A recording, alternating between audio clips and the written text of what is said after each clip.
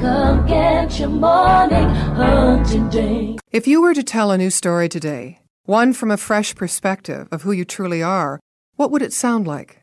Would its cadence lightly grace the infinite possibility found in the mystery of an artist's blank canvas? Or would your new story be rife with life gone by because often our experiences are a part of who we believe we are? We are always changing our identity, in part, dying to old beliefs and ways of being. What if we consciously called our deepest knowing of who we are into being right now, a knowing that has guided hearts in faith and filled minds with dreams? Would we be telling a new story? And how would it sound?